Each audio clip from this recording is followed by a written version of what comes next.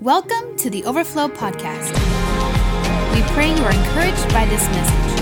For more info, notes, or other messages, visit our website at overflowdfw.com. We spend a lot of our lives checking boxes, punching clocks, fulfilling requirements, meeting demands, striving to have a fulfilling life, right? We work so hard just so we can have a fulfilling life, striving to have a bill paid, a goal met, an end reached. But if we're not careful, we'll get lost in the hustle. You will get lost in the hustle. And sometimes what ends up happening is our identity becomes about what we do from 9 to 5. Right? It becomes our job, becomes our identity. Who are you? And immediately we go to what we do. And if we're not we'll get caught up being a busybody. We'll get caught up in a striver mindset. For our job, for ourselves, for our loved ones, for our boss. Sometimes we get caught up in that with God. So sometimes what I've found in my life is being someone who's been in the ministry, I think sometimes it's a little bit more difficult because it's like I become like I'm a worker for God. I'm just working for God. I'm doing all this for God. And if I'm not careful, sometimes I start functioning out of that striver and not out of my sonship, right? I start becoming a worker for God. I'm just working for God. I'm just laboring for God. So what I need to learn to do is I need to learn to weaken the striver inside of me.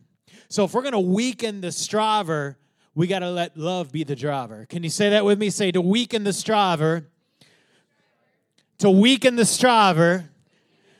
let love be the driver. Let's say that one more time.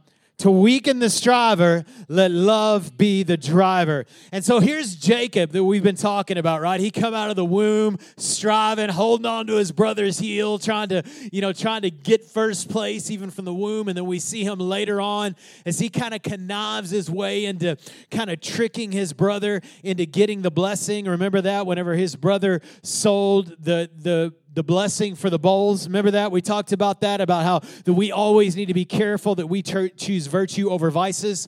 And then we talked about, a couple of weeks ago, we talked about how Jacob went in, the little trickster, went in and tricked his dad as he performed and pretended to be somebody that he wasn't in order to get his daddy to bless him. And so many times we do that with God. We try to pretend to be somebody else. We try to perform to do something that we don't normally do. We try to put on the clothes of our brother so that our Father will be pleased. But how many of you know that we have clothed ourselves in Christ? We are the aroma of Christ, and we get our Father's blessing because we're in Christ. And then last week we talked about Jacob and how he was running from his brother Esau, who was really mad about his trickery. He decides to kill Jacob. And so Jacob heads on a journey to Haran to be with some relatives, to spend some time there. And on that journey, he stops. And he rests his head upon a rock, and he dreams with God. Do you remember that? And we talked about that. And finally, it was when Jacob decided to settle down. When Jacob began to rest his head, when he began to rest, that's whenever he began to see God move in his life. And he's learning in his route to weaken the striver. You got to let love be the driver. And so what we pick up here in the story in Genesis chapter 29, I'm not going to read it all today, but in Genesis 29, Jacob continues his journey onto Haran to meet his uncle Laban. And on his way, when he gets a little bit closer, he runs into a work crew of shepherds. And they're at this well, they're surrounding this well, and Jacob comes upon them, and he's like, hey, where are you guys from? They say, we're from Haran. And they say, do you know Laban? They're like, yes, we do know Laban. In fact, here comes his daughter, and here comes this woman, who we find out later, a very attractive woman, and she is walking towards Jacob, and she's leading sheep, and Jacob sees her and has this connection with Laban's daughter, Rachel. Everybody say Rachel. And so he sees Rachel. Rachel greets her. He's like, man, I'm here. We're relatives. We're cousins. We're kissing cousins. I know it's a little weird. You just gotta bear with the scriptures sometimes. And so what happens is she goes back and she tells Laban, her uncle, and she says, hey, Jacob's here. He's here to work for us. He's here to be part of our crew. And so Laban goes back, gets Jacob, and brings him home. And this is where we pick up in Genesis chapter 29, verse 14. It says, then Laban said to him, you are my own flesh and blood. Your family. Welcome to the family. And after Jacob had stayed with him for a whole month, Laban said to him, just because you are a relative of mine, should you work for me for nothing? Tell me what your wages should be. You've been doing good work. Tell me how much you want to get paid. And so Laban had 2 daughters. The name of the older was Leah, and the name of the younger was Rachel. Oh, come on. Leah had weak eyes. Sorry, Leah. Little dim in the eyes there. But Rachel was lovely in form and beautiful. In other words, she was pretty and her figure was nice. It's the Bible. Verse 18. Jacob was in love with Rachel and said, I'll work for you 7 years. I'll give you 7 years of my life in return for your daughter, Rachel. Laban said, it's better that I give you to her than some other man. Stay here with me. So stay here and work. Continue doing what you're doing for my daughter, Rachel. In verse 20, it says, so Jacob served 7 years to get Rachel, but they seemed like only a few days to him. He worked for 7 years, but it only felt like a few days to him because of his love for her. Verse 21, then Jacob said to Laban, give me my wife. My time is complete, and I want to lie with her. Oh. So, come on. So Laban brought together all the people of the place and gave a feast. And when evening came, he took his daughter Leah and gave her to Jacob. And Jacob lay with her. Now, understand something, that during the culture during this time, during a wedding ceremony, you couldn't see the bride. She was covered head to toe. Come on, she had all the wedding garb on. So Jacob goes in to the tent to consummate the marriage, right? It's night. He can't see her. They do things that married people do. Come on. Married people activity. And this is what it says in verse 25. When morning came, there was Leah. So Jacob said to Laban, what is this you've done to me? I served you for Rachel, didn't I? Why have you deceived me? Why have you tricked me? Now, Jacob's been the tricker in this story all along, and here he is finally reaping what he has sowed. Now he's getting the tricks played on him. Now, how many of you know 7 years, that's a lot of time. For some of y'all, that feels a lot longer than it does for some of us. We planted this church almost 7 years ago, and it feels like a few days sometimes. Why have you deceived me? It's not our custom here to give our younger daughter in marriage before the older. That would have been great information yesterday. Finish this daughter's bride a week, and we will give you the younger one also. Okay, just bear with the scriptures. In return for another 7 years of work. So we did. He finished a week with Leah, and then Laban gave him his daughter, Rachel, to be his wife. Laban gave his servants to his daughter Rachel as her maidservant. Jacob lay with Rachel also, and he loved Rachel more than Leah. In fact, you'll find this out later. We're going to do a series probably within the next year on Joseph. Joseph was the firstborn of Rachel. And if you remember the story, that Joseph was Jacob's favorite son. Interesting. And he worked for Laban another 7 years. 14 years.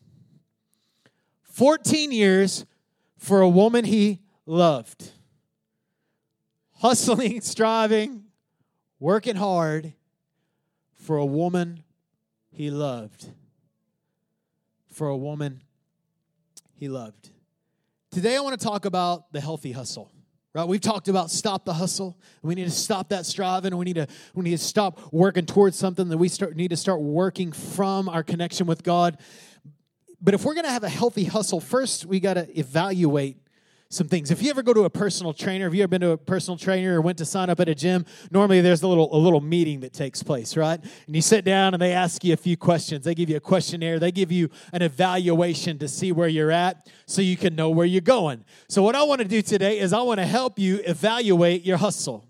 And the first question on this questionnaire is this: are you even working? Are you even working? See, the thing is when we talk about a healthy hustle, there's a second part to just being healthy. There's also a hustle involved. There is a hustle involved. In fact, the New Testament is full about encouraging us to work, but also encouraging us to rest. Can I tell you today, beloved, I want to help you do both in the same context. Jesus told us in Matthew chapter 9, verse 28, he said, don't pray for the harvest, pray for the laborers, pray for the workers. Are you even working? Are you working for God? Are you doing anything for God? Or is it just about you? Just about your life? Just about your family? Those are great things. But are you working for God? Can I tell you today that you can be working for God and working for your family simultaneously? But just because you're working for your family doesn't mean that you're working for God. Because some people have made that, in order to work for God, you're going to need to work for your family. Come on, you're going to need to provide for them. But are you even working for God? Because sometimes we look at works, especially in a series like this, we look at works as kind of the enemy. Am I right? Like, oh man, we just need to stop working. No. Did you know that you were recreated in Christ to do works? It says this in Ephesians chapter 2, verse 10. It says, we are God's workmanship. You are God's workmanship. You are God's work. The Greek word for that is this: you are God's poetic masterpiece. You're God's well-oiled machine. That's the Josh Brown translation. Created in Christ to do good works. So Jesus redeemed you. He recreated you so you could do good works. Things that he prepared in advance. There's things that are on his mind for you to do. He wants you working. Are you even working? Are you working? See, many see work as a curse. Right? We look at the book of Genesis, Genesis chapter 3, and we see that after Adam sinned, that God came to him and he said, curse the ground. And you're gonna have all these problems when you work. The curse wasn't work. The curse is that work would be unfruitful. The curse was that work would be difficult, laborious, that it would involve sweat, that it would involve toil. The curse is that work would be hard. But how many know that we got recreated? God broke the curse in your life. He doesn't want your work or your obedience to God to be laborious. He doesn't want you to just grin and bear it because I'm doing it for God. Because Jacob loved Rachel, he was willing to work for her. See, you can labor without love, but you can't love without laboring. In fact, workers will always be outworked by lovers. Always. Lovers outwork laborers. Get this. Lovers outlast laborers. Because you know how it is when you get a job you hate. You get a job you love, you'll stay at that job for less money. Why? Because lovers work better than laborers. And they outlast them. So here's Jacob given 14 years of his life. 14 years. See, God knew that we function best from the position of love. He knew that if he could make us lovers, if he could get us to fall in love with him, we would work really well. He would get better performers out of lovers than if we just became God's workers. Are you tracking? So to weaken this driver, let love be the driver. Weaken that driver. Man, I'm just working so hard. Let love be the driver. It's not going to feel like work. 7 years will feel like a day. Check this out. Luke chapter 10. We're very familiar with this. One day, an expert of the religious law stood up to test Jesus, asking him a question. Teacher, what should I do to inherit eternal life? And Jesus replied, what does the law of Moses say? How do you read it? The man answered. Now, this guy's an expert in the law. Another conversation that Jesus has, he says, what what is the most important command? Jesus gives them the same answer. You must love. You must love the Lord your God with all of your heart, with all of your soul, with all of your strength, and with all of your mind. Heart, soul, mind, and strength. What's he talking about? Wholeness, completeness, loving God completely. Now, the reality is none of us in the room love God with all of our heart, soul, mind, and strength. Like, none of us are there yet. That's the goal. That's the standard. That's what we're working towards. But why did Jesus say the most important thing to do is to go out and win people into the kingdom? Nope. That's important. The most important thing is this: love the Lord. Because if you can love me, you'll do anything I ask of you. So let's get this straight. And what we've done many times, and we want to say, Lord, what do you want me to do? And he's saying, I want you to love me. He said, no. What do you want me to do? Because sometimes we want blessing instead of intimacy. But if we will get intimate, we'll be really good at the doing thing. And the increase will come. You okay? So we work best at loving God by loving Him in our work. So at your work, whatever your work is, love Him with all your heart, soul, mind, and strength. Maybe you flip burgers at McDonald's. And you go, well, I'm miserable. I need a better job. How about you just be grateful that you have the job that you have, and you go, Lord, I'm going to love you with all my heart, soul, mind, and strength, even when I'm flipping and wrapping McDonald's hamburgers, like the worst thing on the planet. Pretty close. I can love the Lord when I'm mopping floors, cleaning toilets, working on cars, working on hearts, flying to the moon. I can love God in anything. This is why the command wasn't so specific about what you're doing. He's like, just love me in it. Love me in it, and you will enjoy whatever it is that you're doing. And that's what he said. Do this, and you will live. And I don't think Jesus was just speaking about eternity there. Primarily, he was. But listen, if you will learn to love God in all that you're doing, loving God in your work, you will experience the pleasure of God no matter what you're doing. And we are so many times just caught up in the task, in the strive, and go, God, I just want something else. I just want something else. I just don't like this. If I got something different, I would be happy. For a little bit, you might be. But listen, if you will learn to love God with all your heart, soul, mind, and strength, if that will be the goal of your life, if you will love God in everything that you're doing, you can enjoy doing anything. John 15, verse 10, if you obey my commands, you'll remain in my love. How many of you know that when we talk about heart, soul, mind, and strength, we're talking about motivation, all your heart. Come on, why am I doing this? What is on the inside of me to do this? My intentions. We're talking about soul. We're talking about our emotional affections, our desires. We're talking about our mind, our attention. Who am I focused on? What am I focusing on? We're talking about our strength, our demonstration. Come on, how many know that obedience is the measure of love?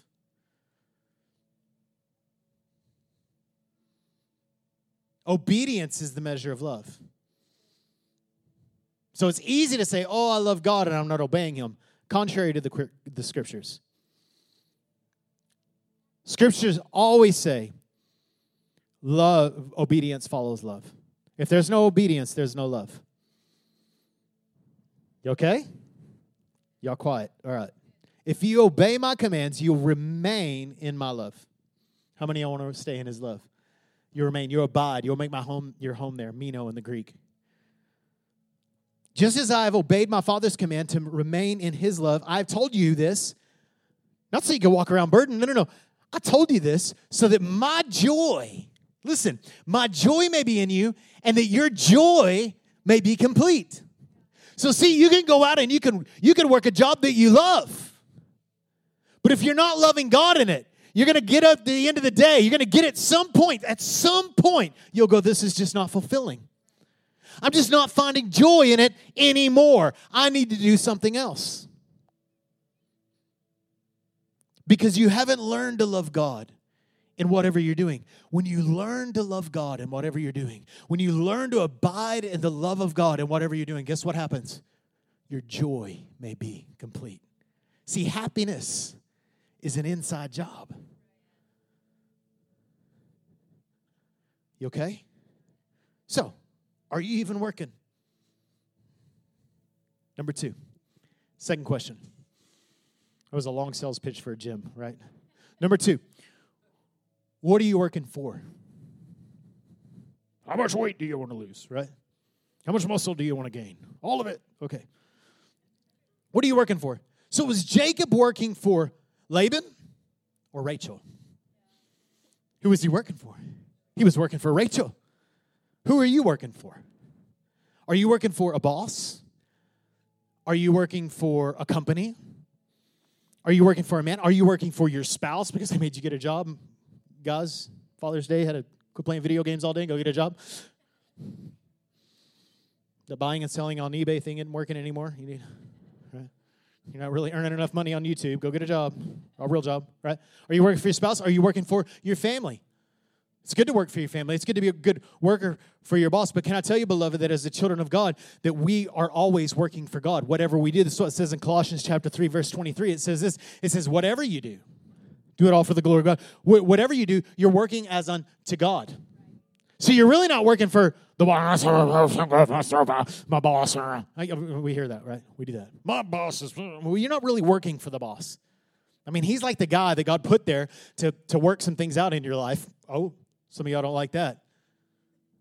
But you're really not working for him. You're working for a higher authority. You're working for God. Whatever you're doing, whether you're an Uber driver, come on, whether you're a mechanic, whether you're working at McDonald's, what are you working for? Who are you working for? What is the treasure? Years ago, it's been a long time ago, maybe 15, 20 years ago, I went to a McDonald's over in Oak Cliff. We were taking our kids to youth camps when we were youth pastoring. And I was waiting in line at the McDonald's, and you guys know how there's like the Red Sea between you and the person until they call you up. So I'm standing back here, and I'm waiting to order my lousy McDonald's. And the guy's like working the register, and it's my turn, and being a good citizen, I wait until they call me up. So I'm standing there, and the guy goes like that. So I was like, oh, I think that's my call to go forward. A little head nod. Thanks for the head nod. What do you want? See, that guy's working for money. That's all he's working for. However, if you go to Chick-fil-A, thank God, we can always talk about this. It's like the Bible and then Chick-fil-A references, right? So you go to Chick-fil-A. The Chick-fil-A food is good, right? It's good. But really what's glorious about Chick-fil-A is your experience. Because those people aren't working for money. I mean, I'm sure there's a few. But in their training, in their training, in their mission statement, there's nothing about money. There's nothing about chicken. It's all about people. Everything about Chick-fil-A revolves around people. People are their treasure, not the money. So they give their employees a day off because they value people. Every employee gets at least 1 day a week off. It stinks for the rest of us. But they value people. Who are they working for? They're working for people. That's why when you go in there, you get treated well. You feel better. Because their mindset is this person can come in and just had the worst news of their life. And they just walked into our restaurant. What are we going to do to help? I mean, it's very much a kingdom principle that they're functioning in. What are you working for? Are you working for the man? Are you working for the system? What is the treasure that you're hoping to get? What is the reward that you're looking for? Matthew chapter 6, verse 20 and 21 starts talking about storing up for yourselves treasures in heaven. Where your heart is, there your treasure will be also. We're familiar with that, right? And we need to be storing up treasures in heaven. That's not why we work for God, but that's one of the benefits of working for God is that you store up treasures in heaven, right? I'm doing things for God. One day in heaven, I'm going to get rewarded for the things that I'm doing, correct? But beloved, really, we're not working for the stuff we're going to get in heaven. See, we're not working for the treasures in heaven. We're working for the treasure of heaven. We're working for this man, Jesus Christ. He's the treasure that we're working for. See, when we get into heaven, the greatest reward isn't going to be Jesus with something in his hand to give us and say, here you go. Well done, thy good and faithful servant. No. Listen, you are going to be so blown away by this man with fire in his eyes, glowing fire in his eyes. The reward is him. When I get to heaven, I get the reward. The reward is Jesus when he looks at me and he goes, you did good, son. I got all this stuff for you. But Jesus, I get you. The one my heart has longed for. Here you are with fire in your eyes. This is the treasure. So when I'm working, this is what I'm working for. I'm working for the man who marked me with that fire. Who when I looked at him, he sizzled his heart into my heart. And he transformed my life. And I'm so grateful for this man. So when I work, I'm working for him. What are you working for? See, the greatest reward is not the treasures in heaven, but the treasure of heaven. When we stand before him, our reward will not be the reward in his hand, but the look in his fiery eyes. Number 3, where are you working from? Where are you working from? I'm talking about the position of your heart. Ephesians chapter 2, we quoted verse 10 earlier, but I want to back up a little bit and look at the scripture. Because of his great love for us, it all starts there. It always starts because of his great love for us. Because of his great love for us, God, who is rich in mercy. He doesn't just have mercy, he's like rich in mercy. Like it never runs out. Unlimited supply of mercy. He made us alive in Christ. Even when we were dead in our transgressions, in our sins. It is by grace you've been saved. And God, check this, and God raised us up with Christ and seated us with him in the heavenly realms. What is seated? Seated means the work has been done. Seated is the place of rest. Jesus is the Sabbath, by the way. And guess where you're seated? With him. Jesus finished the work. So we function, everything that we do is from this position, from this place of rest. You okay? In order that in the coming ages he might show us the incomparable riches of his grace expressed in his kindness to us in Christ Jesus. For it is by grace you've been saved. We're familiar with this. For it's by grace you've been saved. Through faith. It's not of yourselves. It's the gift of God. Not by works, so that anyone can boast. You don't get saved because you were good. You're good because you're saved, right? For we are God's workmanship. And here's that verse again. For we are God's poetic masterpiece, created in Christ to do good works which God prepared in advance for us to do. So where are you working from? The position of being seated with Christ, positioned with Christ, or are you doing it? Are you trying to go towards Christ in your doing? Do you see the motivation? The it is finished is the place that we start from. We're not working towards it is finished. It is finished. It's been done. We're seated. We're going, yeah, that's good, God. Amen to that. And I'm going to live the rest of my life in rest and at peace from my position that it's secure in Jesus. I'm functioning from my position, not for it. Religion, listen, religion is always striving for a position. Relationship always strives from it. I love my wife, so I'll honor her. I don't honor her to get her love. I'm not trying to get something. I love her, I love her, I love her, so I'm doing things. I think about this illustration, if you bear with me. Years ago, I went to a Starbucks in El Paso. It's before Starbucks is what it is today, like McDonald's. But they had this drink they released. It was around Christmas time. And I walk in, and I'm kind of looking at the board. You know, I always get my black coffee, like always. And I was like, and I saw this advertisement, and I read it. I was like, salted caramel hot cocoa. And I looked at the woman, and she was like, so I was like, that sounds really good. So you know what I thought I'd do? I thought, I'm going to get one of those before I leave. So she brings me one because I was there all the time. And so she brings one. She's like, here you go. You have a little tiny one. I was like, oh, thank you. Felt like French or something. Drinking my little drink. And so when I leave, I thought, you know what I'm going to do? I'm going to take one of these to Leslie.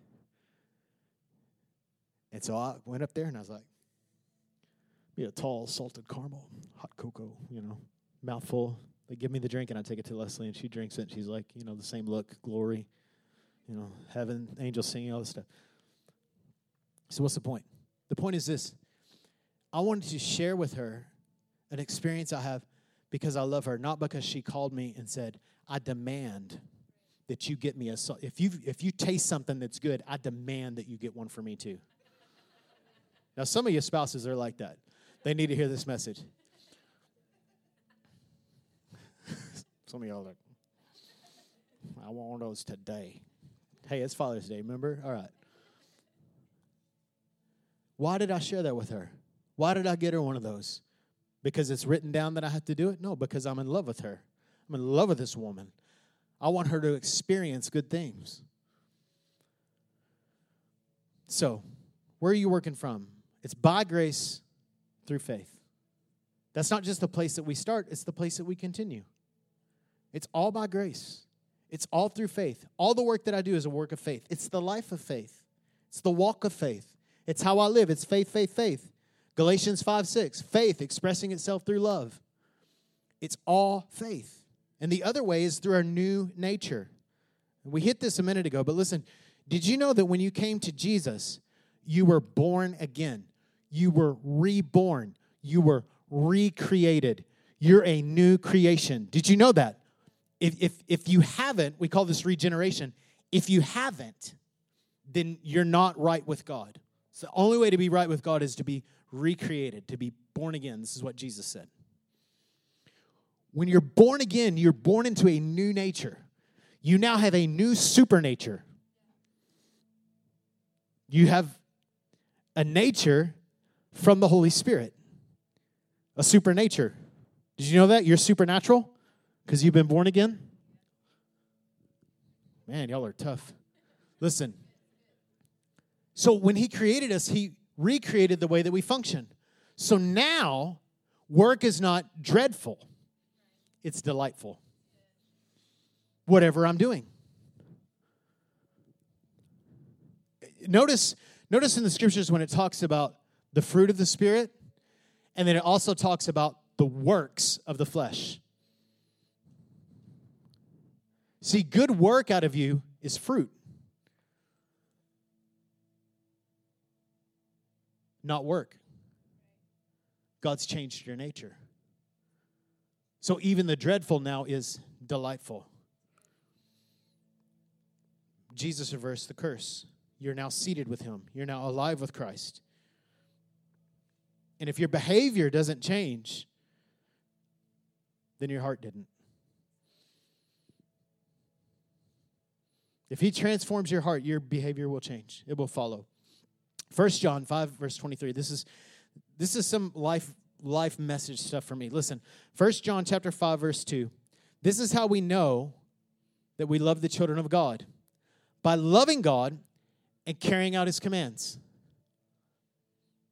Obedience is the measure of love.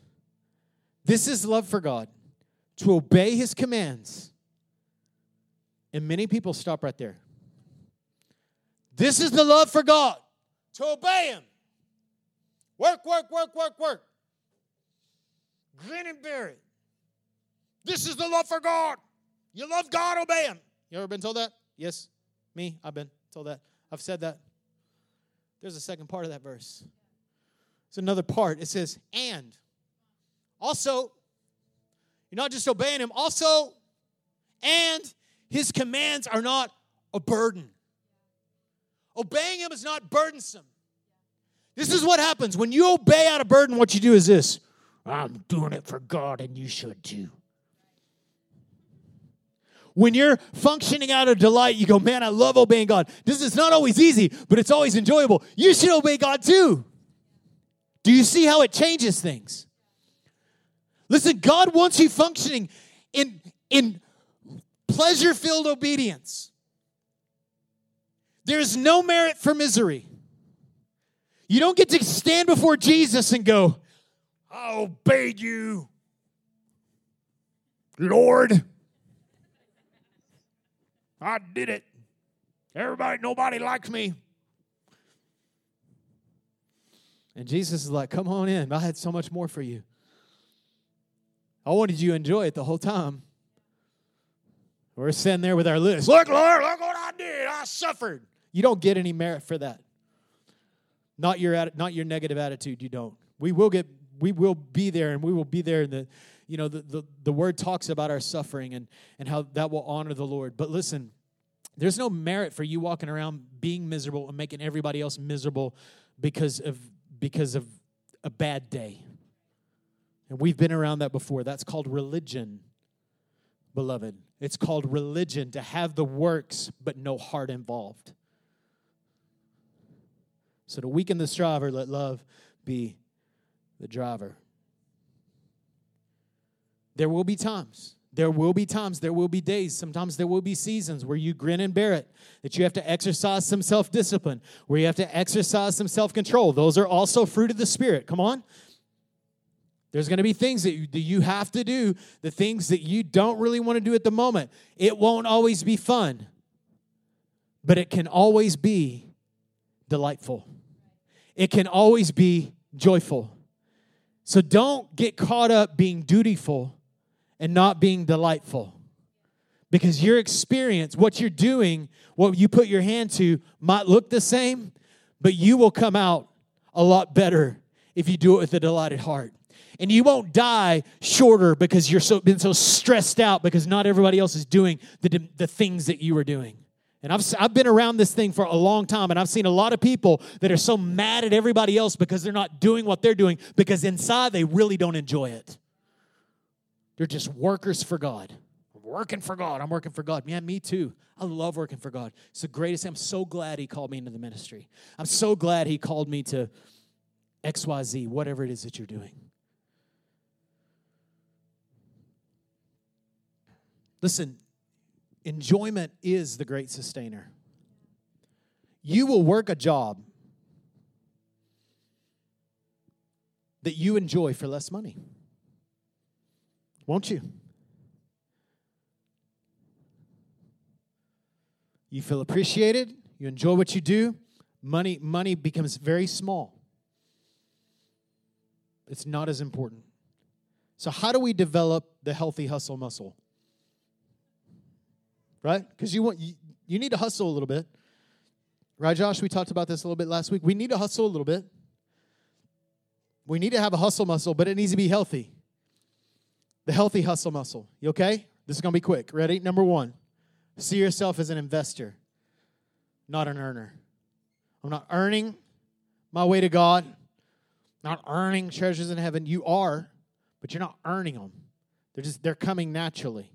You're going to have plenty, trust me, especially if you're the right heart, because you'll do more things. See yourself as an investor. Heart, soul, mind, and strength. I'm all in. I'm bought in. Are you bought in? Are you bought into God's plan? Are you invested? See, we're investing in a relationship, not earning a wage. I'm not earning a wage with God. I'm investing in a relationship. Number 2, by setting our attention and our affections. By setting our attention and our affections. That's what Jesus talked about in John 15. Remain in my love. What does that look like? This is what it looks like. When I'm going throughout the day, I just take moments. I got language for this about a year ago. I've been doing it a long time. I didn't have language for it, but it's called breath prayers. Where it's like I'm doing whatever it is I'm doing, and I just take a step back and I just go, thank you, Lord. I thank you that you love me. I thank you that you call my name. I thank you that I'm seated in heavenly places. I thank you, Jesus, that you've rescued me. So much delight, so much pleasure in those moments. God, thank you. Thank you for who you are. I thank you that I'm on your mind today. Thank you for inviting me into this moment. I'm just learning. I'm just going through my day. And I said, you know what that's called? That's called worship. When people say worship is a lifestyle, that's what it looks like. Worship is when we set our attention and our affections on God. And so you can do that no matter what you're doing. You're flipping that burger at McDonald's. I'm sorry you have to do that, but that's what you got. So just love God in it. So just you're flipping that burger, thank you, God. I thank you that I get to eat prime rib tonight. Right? Or whatever. See, Rachel, if you remember when she met Jacob, what was she doing? She was a shepherdess. She was a shepherd also. So when Jacob was out in those fields, guess who his eye was on? I think he would just be out there working those sheep, and he'd look over and he'd say, there's Rachel. Dang, Rachel. 6 more years. Wow, that went by fast. There's Rachel. Want to go to church, right? She was right there in the fields working with him. What was he doing? He was setting his affection. He was setting his attention on her. And the third is this: start responding. Just start responding. When God nudges you, when the Holy Spirit nudges your heart, just say, okay. Just respond to it. I had this moment on Friday because I'm learning. I'm learning also. So Friday, I go to this prayer meeting in Arlington with some pastors, and we prayed. It was awesome. God moved. And so on my way back to the office, I decided to get some tacos. Come on, prayer then tacos. It makes sense. So I stop at this market because markets always have good tacos. So I'll go into the market. I get some tacos. Glorious. Chile relleno and a taco. I think I'm going to go some right now. And so I order my food. I eat my food. And I walk out. When I walk out, there's this homeless man standing there. And I just walk right past him. Like, he's here. And I'm just like, right? Just get me out of here. You've done it. Me too. So I walk past him, and he goes, excuse me, sir. And I ignored him. I know. I shouldn't have. I've done it before. I do that sometimes. I ignore people in need sometimes. Whoops. So I get in my car, and I start my car, and the Holy Spirit says, why did you ignore that man? Because the man said, excuse me, sir. He said, excuse me, sir. And I just made me go faster, right? So I started my car, and the Holy Spirit said, why did you ignore that man? Don't you know he's valuable? I said, yes, Lord. And so I had like $2 in my pocket. I don't ever carry cash. And so I walked up to him. I was like, hey, man, what's your name? And he's like, my name's Charles. And I took him by the hand. He's like, oh, man, I'm all dirty. I was like, it don't matter. And I just took a few minutes. I didn't have a lot of money, but I had a little bit of time. And I just listened to him talk and just share. You could tell he hadn't talked to anybody in days. I don't know. Maybe that made his day. Maybe he had a lot of encounters that day. I don't know. But I just sit there and I listen to Charles talk. And I said, man, he's like, do you know the Lord? And have you had any experience with Jesus? And he said, well, I used to pray. And, I just ministered to him. I said, man, it's time for you to get back in society. It's time for you to, start contributing to the world. I was like, it's time. He's like, I know. I just kind of fell on hard times. And so I asked him, I said, can I pray with you? He's like, yeah, sure. So I took him by the hand and I prayed with him. He had sores all over his body. And I was like, I just began to pray for him. I said, Lord, just pray that you would show this man that he's valuable, that you love him, that you desire him. And as I began to pray for him, he just began to bawl and he began to cry. And I'm like weeping and he's weeping. And we just kind of had this moment with the Lord together. And that was kind of it. Like I just went away. But I look at that moment and I think, it might have meant a lot to him that someone would just listen. That another person wouldn't ignore him. But really what it did is it did something to this guy. Because it's like, Lord, I want to respond better to your nudging. And probably if I would have been a little bit more in tune, I would have realized heaven was calling to me when he said, excuse me. Instead, I had to wait till I get in the car and the Lord be like, listen. And the Lord wasn't mad. When I got out of the car, I wasn't angry. I was like, well, bless God. I guess I'll go talk to this needy man and give him some money. No, man. This was an invitation for me to just say, okay, God, let me partner with your heart for a minute. You're allowing me to do, you're letting me do this. Thank you. And I'm just responding. And it's not just in those moments. Listen, I'm not trying to, I should have gave the guy the attention without him asking.